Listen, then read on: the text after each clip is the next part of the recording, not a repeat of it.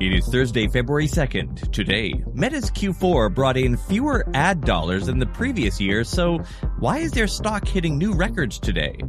Twitter cuts off its nose to spite its face. TikTok's peculiar move to let users reset their algorithm. Changes to Microsoft's Ads Manager and Google Analytics are coming. And the show about nothing is now controlled by AI. I'm Todd Maffin. That's ahead today in digital marketing.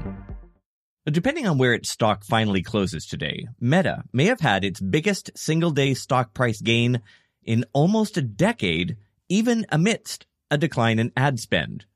The company yesterday put out its Q4 and year-end results, posting an increase in users and consistent revenue, though lower revenue in ad dollars than the previous year. More on that later.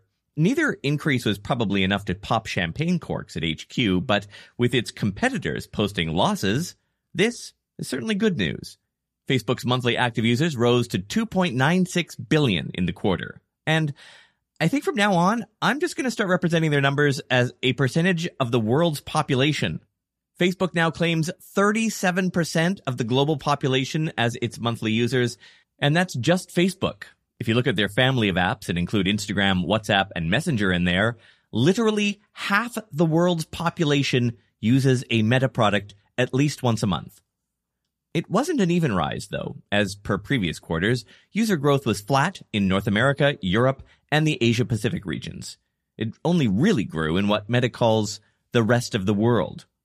One reason the company might lump all other regions into a single group is because those regions tend to not have as strong revenue per user. Here's an example. Last quarter, each user in the US and Canada brought in about $59. In Africa and other rest of world regions, that number was about $3.50. But that metric covers anyone who logs in as little as once a month. Of those who log in daily, that number has hit 2 billion, and growth showed the same geographical curve. The Wall Street Journal said internal data it's seen shows that the increase in usage mostly came because of Reels, Meta's answer to TikTok. So that's users. How about ad dollars? Advertising revenue for Q4 was up over the previous quarter, but mostly because Q4 contains Black Friday, Cyber Monday, Kwanzaa, Christmas. A more fair comparison might be against the previous year's Q4. In that showdown, there was a slowdown of about 5%. This is more interesting when you consider that ad impressions in Q4 of 2022 were up 23% year over year as the company found new placements for ads. It's a number which could grow even more once the company figures out how to jam ads around Reels, which they will, of course. Remember when people asked, how will they possibly monetize stories? Well, they did. Handily. As usual, socialmediatoday.com has excellent analysis on this front, quoting them. The difficult thing on that front is that while people are spending more time on Facebook and Instagram and watching more Reels clips, they're not posting as much themselves, with creation and engagement in decline on both. Is that a problem? Maybe not. If the aim is just to keep as many eyeballs attached to monetizable screens as possible, it might not be a big deal if people don't post as often. But it will impact Meta's ad targeting, as fewer posts means less data to go on in learning user preferences and interests. Still with Meta for a moment, last week some media buyers noticed that conditional formatting had disappeared from the Meta Ad Manager. This is a really helpful tool which, like spreadsheets do, let you change a table's cell formatting when certain conditions occur. The most commonly used is negative numbers in red, positive in green, but ad buyers also used it to get a quick glance on things like unusually high frequency or lower than average ROAS. Today, Meta Ads trainer John Loomer reports it seems to be coming back. If this whole thing is new to you, you can find it in the Ads Reporting tool, not the Ads Manager interface. It's in the header row drop-down menu. Look for a button called Format. John also noticed that the breakdowns of conversion reporting has returned, at least to his Ads Manager. Meta took this offline to retool it in a post-iOS 14 world. It's been slowly dropping a new version back in over the last couple of months, and it looks like that rollout is almost complete. We turn now, God help us, to Twitter, and once again, the company, under new management, rushing out a major change in operations, a change that, again, may impact marketers. Late last night, Twitter announced it will be cutting off free access to the primary Twitter API. This is where countless apps connect to do everything from getting samples of hashtag searches, to expanding tweet threads, to embedding tweets in your company's blog. To be clear, Twitter's free access has always offered limited functionality. The social media tool you use to see every comment on your Twitter ad or pull metrics from specific date ranges, that costs you money because Twitter charges your third-party tool for that access. Even so, there are hundreds of apps and platforms that use the free version. Come February 9th, if they don't pay, that access will be cut off, which more than likely means many of those tools will stop operating. So, the details, as announced by Twitter. How many pricing tiers will there be? They didn't say. How much will the low-end tier cost? Let me get my notes on that one. They didn't say that either. Many people who watch this space say this is another example of Twitter kicking itself in the face. Entrepreneur and developer Tom Coates said, quote, 1 week's notice and no indication of pricing shows Twitter is chaotic and unreliable. No one's going to build a business on that. You're basically just shutting down the API and causing massive damage to Twitter in the most labor-intensive way possible, unquote. You might think this is part of Elon Musk's peculiar obsession with bots on the platform, and it's true that this will probably mean many bots will shut down. Bots like Foxes Every Hour, which just posts a new photo of a fox every hour. Or the one that posts a video clip every Friday night of Daniel Craig introducing The Weeknd on Saturday Night Live. Ladies and gentlemen, The Weeknd. Or the one that posts a video every Sunday morning of Nancy Pelosi's head in a Teletubbies sun saying, "Good morning, Sunday morning." But the bad bots, the nefarious ones that Elon seems most concerned with, don't even use the API. They rely on screen scraping or hundreds of underpaid workers. One group that will be impacted are researchers who've used the API to study how Twitter manages misinformation, combats hate speech, and reacts to illegal content, all data that advertisers look to when evaluating whether a platform is brand safe. Now, those researchers will have to find the money to access the data, if they're even approved at all. If Elon Musk wanted to stop people from revealing that kind of information, checkmate, I suppose. Yes, I do like to shit on Elon Musk because A, I'm a child, and B, it's fun. But to give Elon some credit, his revamped Twitter Blue, where anyone can buy a blue checkmark, has helped in removing some of the fake and bot accounts from the platform. After all, it's unlikely that Twitter would verify any clearly phony account. Wait, sorry, I'm being handed something here.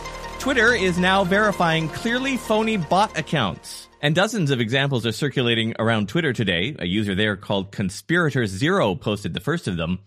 They're detectable partly because they all use profile photos of faces generated by AI, but also partly because most don't actually tweet anything original, because of course they're bots, not real people, but they do retweet and amplify content from Donald Trump, anti-vaxxers, and so on. One account that Twitter approved for verification even has the username 13% of the population, over 50% of the murders, which appears to be a commentary on African Americans. Another shared what it said was evidence of the, quote, genocide of whites in America, unquote. And then there's this.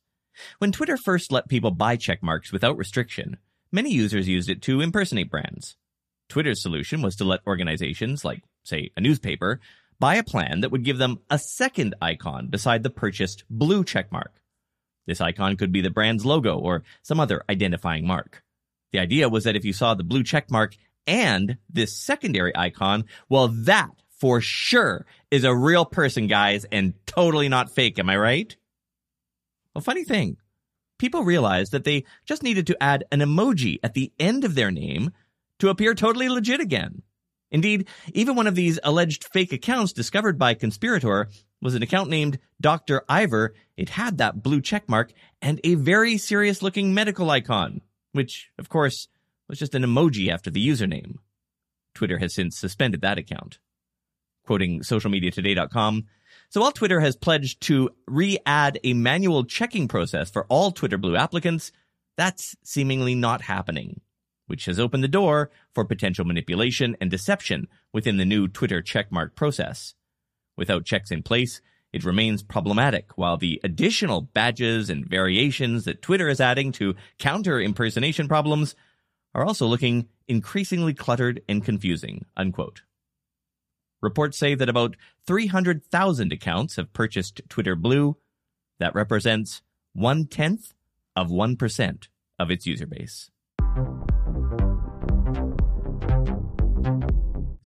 For the ones who work hard to ensure their crew can always go the extra mile, and the ones who get in early so everyone can go home on time, there's Grainger, offering professional-grade supplies backed by product experts so you can quickly and easily find what you need.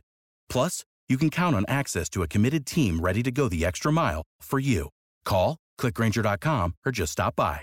Grainger, for the ones who get it done. So with Twitter's paid verification feature still experiencing, let's call them growing pains, at least it provides a handy cheat sheet for other social media platforms on what not to do, right? Well, maybe not.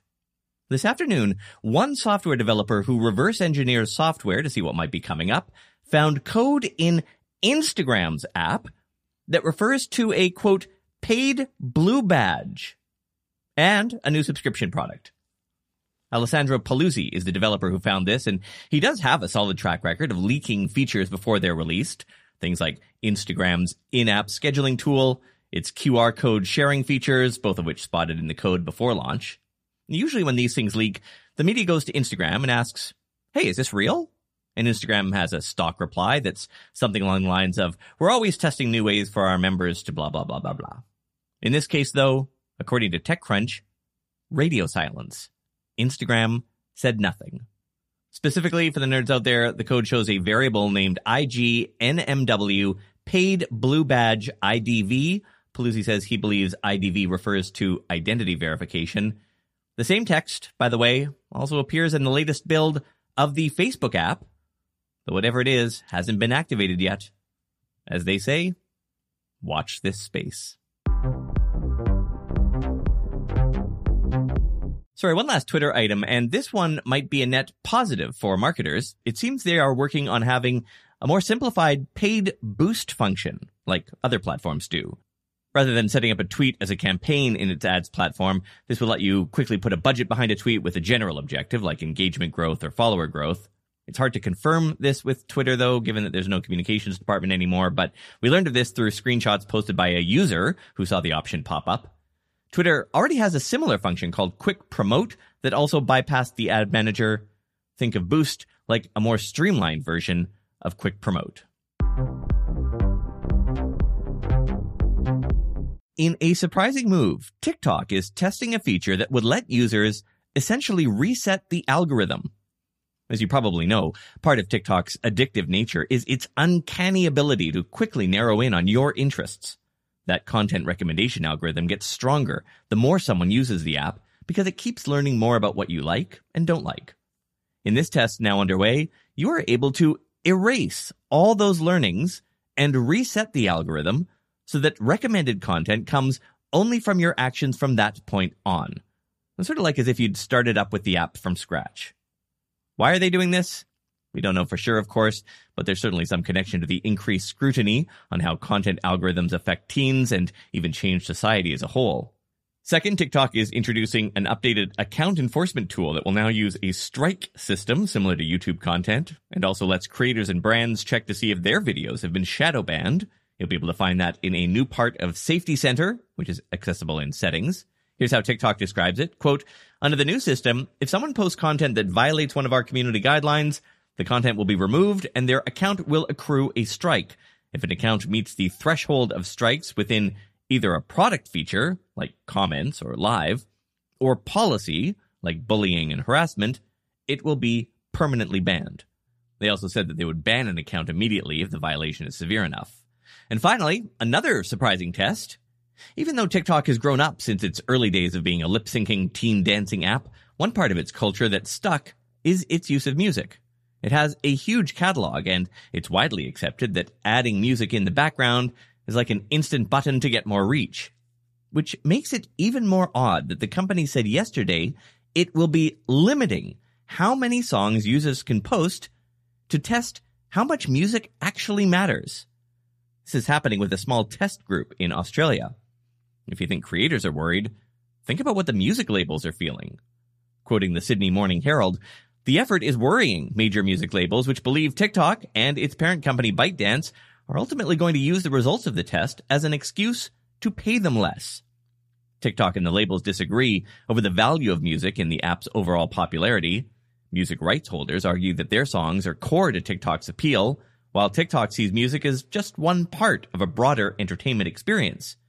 If usage of the app remains steady with less music, TikTok could argue it doesn't need to pay music rights holders as much.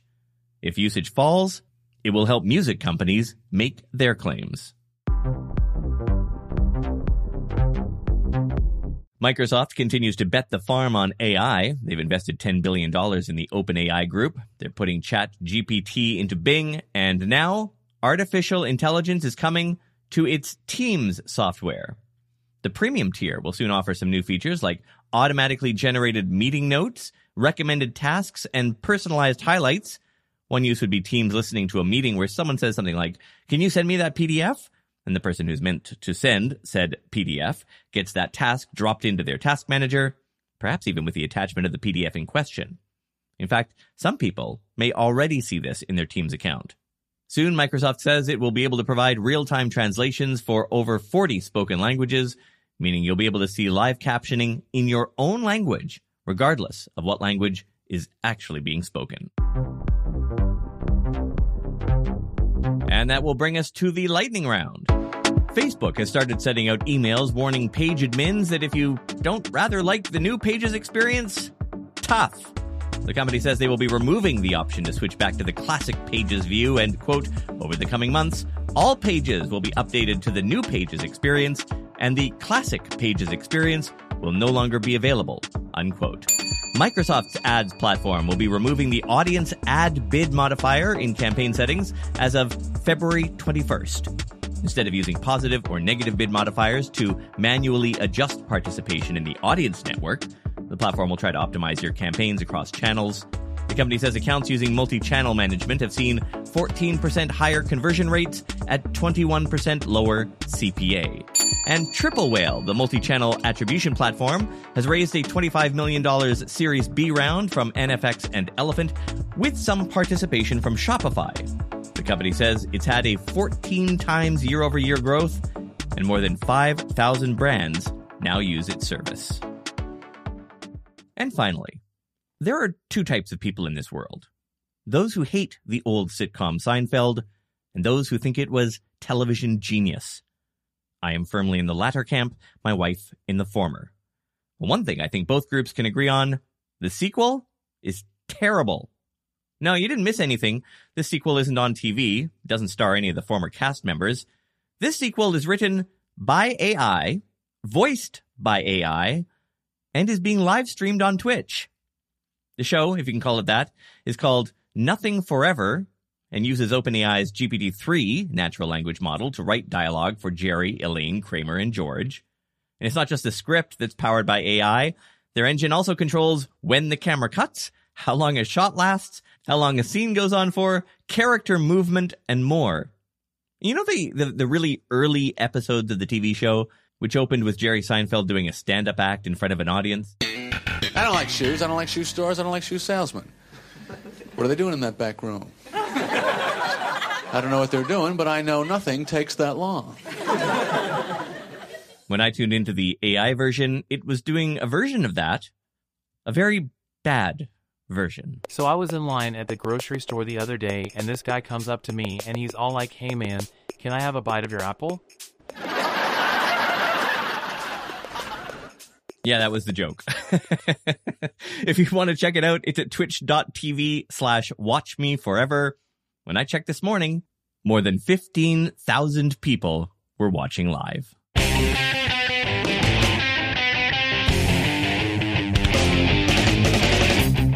Even I, a Seinfeld lover, will acknowledge that the best TV show ever written was Lost. I'm not kidding. If you haven't seen Lost, it was like an ABC show from, 15 years ago. Back in the day when there was no Netflix, you couldn't chain smoke it. They had a crazy cliffhanger, and the show ended. And you had to wait a week.